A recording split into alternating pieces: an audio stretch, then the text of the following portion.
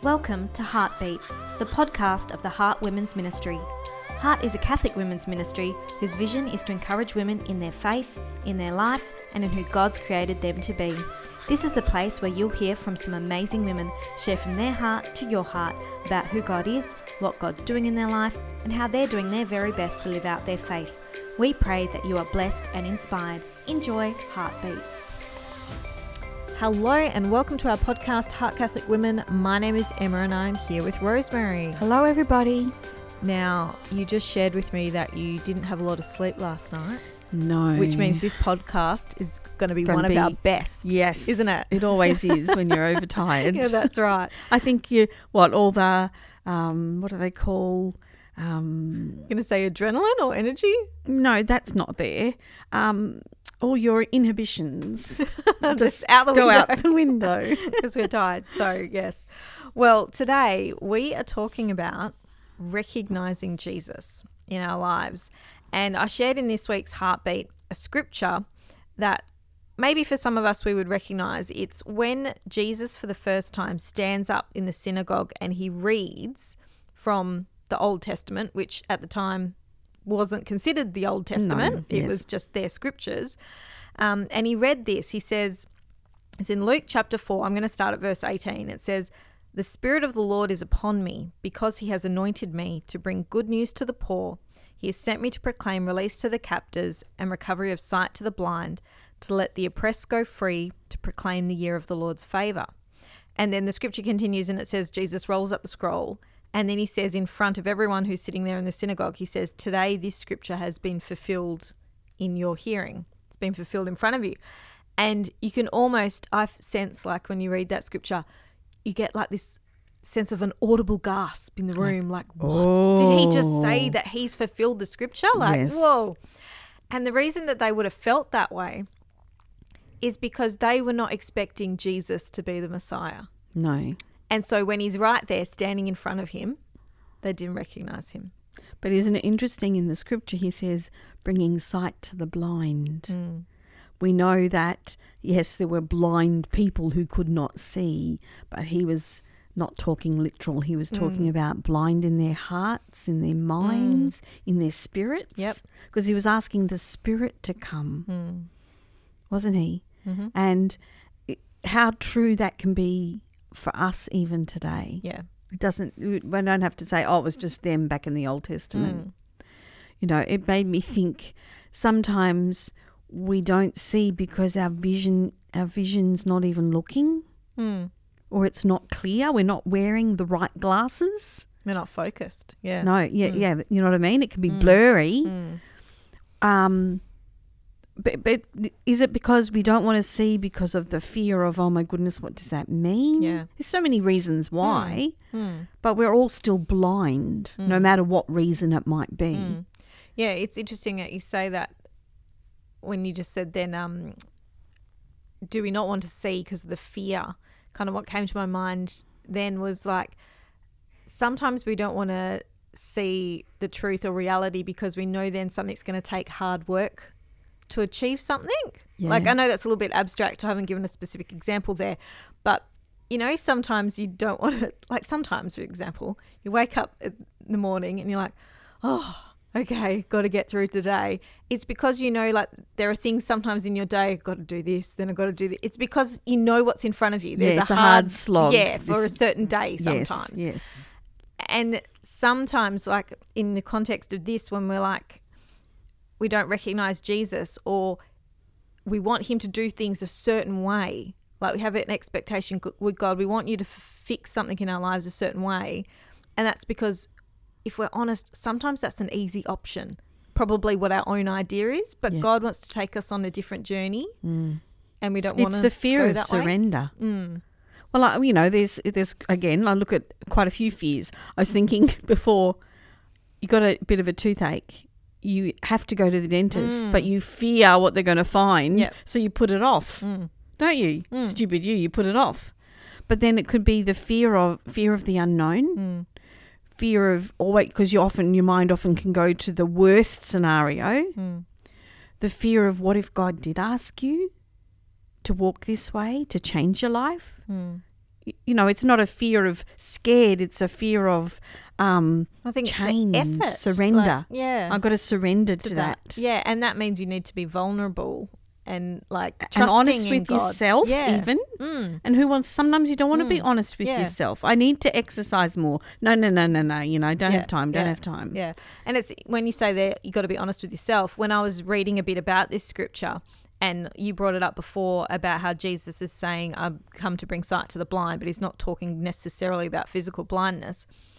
Some of the people in the crowd, they then ran him out of the town because they wanted to throw him off the cliff. It's because they were confronted. Like Jesus was challenging them. I've come because you're sinners.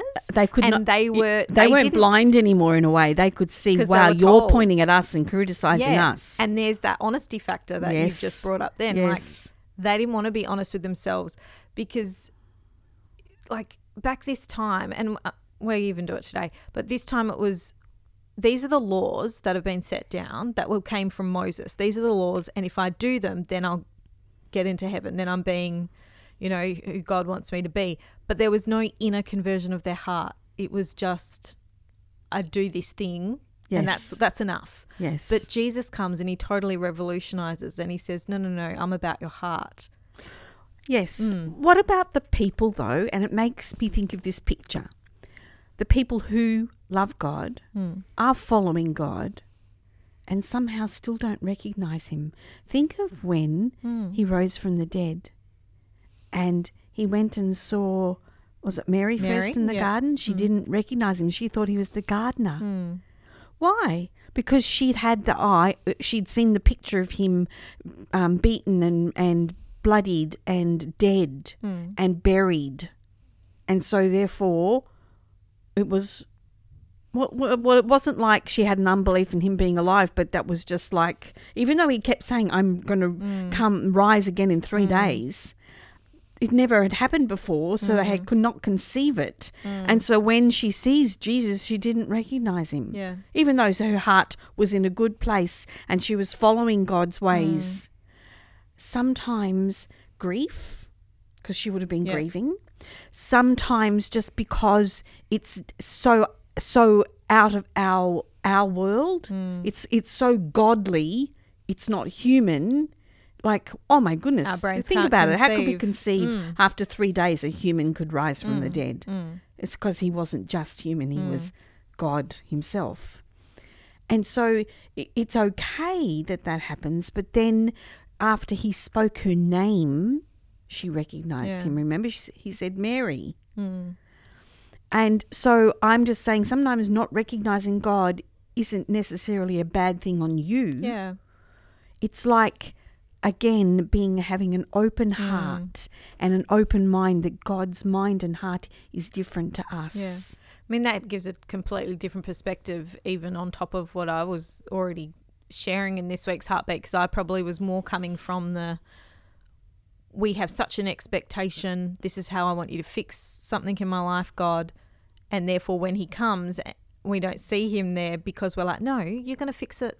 Like, I need finances. What you're going to do is you're just going to bless me in my bank account with what I need. Like, so I've been probably more thinking about it in that perspective. God, this is how I want you to solve it. As opposed to, I think you give a good perspective of, there are those of us who are trying to live and follow God, and we still but don't it's still so above us that we may not. Yeah. Yes. But what the gorgeous thing of God is, he then doesn't walk away from Mary and say, oh, she thinks I'm the gardener. Yeah. He says, Mary, it's me. He calls us in. He's still, yes. And for those who then recognize him because they do love him, wonderful. For those who don't and their heart is hardened, he still tries to capture and soften the hearts to turn towards him. So it's like God's perspective never changes. His chasing after us never changes. Yep. What is our heart doing? But so we need to look at it as, if we're not recognizing God, am I not in a good place? Or if I'm not recognizing God, am I in a good place, but I'm just trying to put my perspective on God and not allowing his perspective to come to me. Yeah, I think that really deepens the conversation. Yeah. because some of the ways that I said we could begin to recognize Jesus were continuing to spend time in prayer, because that's where we recognize his voice. Yes. Knowing our scriptures, because that's where we can see the life that Jesus did live. Knowing the scriptures gives us more knowledge of God's perspective. Because we live in the world and we start thinking. Bogged down by it. We do. Yeah. We start thinking the way other people think and whatever. But we read scripture when God says, "No, I am faithful. Trust in me. I am all love, all goodness." So when something, say, bad comes along in your life, it's not like necessarily God sending you this bad thing, but it's like, well, God, why is this in my life? But I believe that you are still good, that you will work good out of it. Yeah. Because he says all things will work for good. Whereas if we get bogged down in, woe is me, this is bad, am I wrong, or I'm, or is, God is so judgmental. Do you know what I mean? We really need to keep our vision up and understanding of, in the scriptures, who God truly is. Yeah. And then the last one I had, which we've really already touched on, was we need to just be open and continue to be open to who God is, like you said, but also God's ways, that they're just so above what we could even imagine. Yes. And I like I suppose the image you gave me there of Mary Magdalene, like with Jesus rising from the dead. It was so above. Well, she was grieving. She was thinking. Yeah, and it was therefore to be open to as best as we can in our humanly way. Still, God's things are so above us. They're so, what he can do when you think everything is dead, he can resurrect it. Yes, so, exactly. Yeah. So the weekly challenge that I've just written is really a question, and it's just asking our own selves, are you open to God, to what God wants to say to you? I'll say it again. Are you open to what God wants to say to you? So are you open to what he has for you? Yeah. Not what you want him to say to you. Just be totally, it's like a blank page. Lord, what do you have for me? What do you want to say to me? So that is our chat for this week. We hope that that's really blessed you. It's certainly given me more to think about. And we look forward to chatting with you all again next week. Bye. Bye, everybody.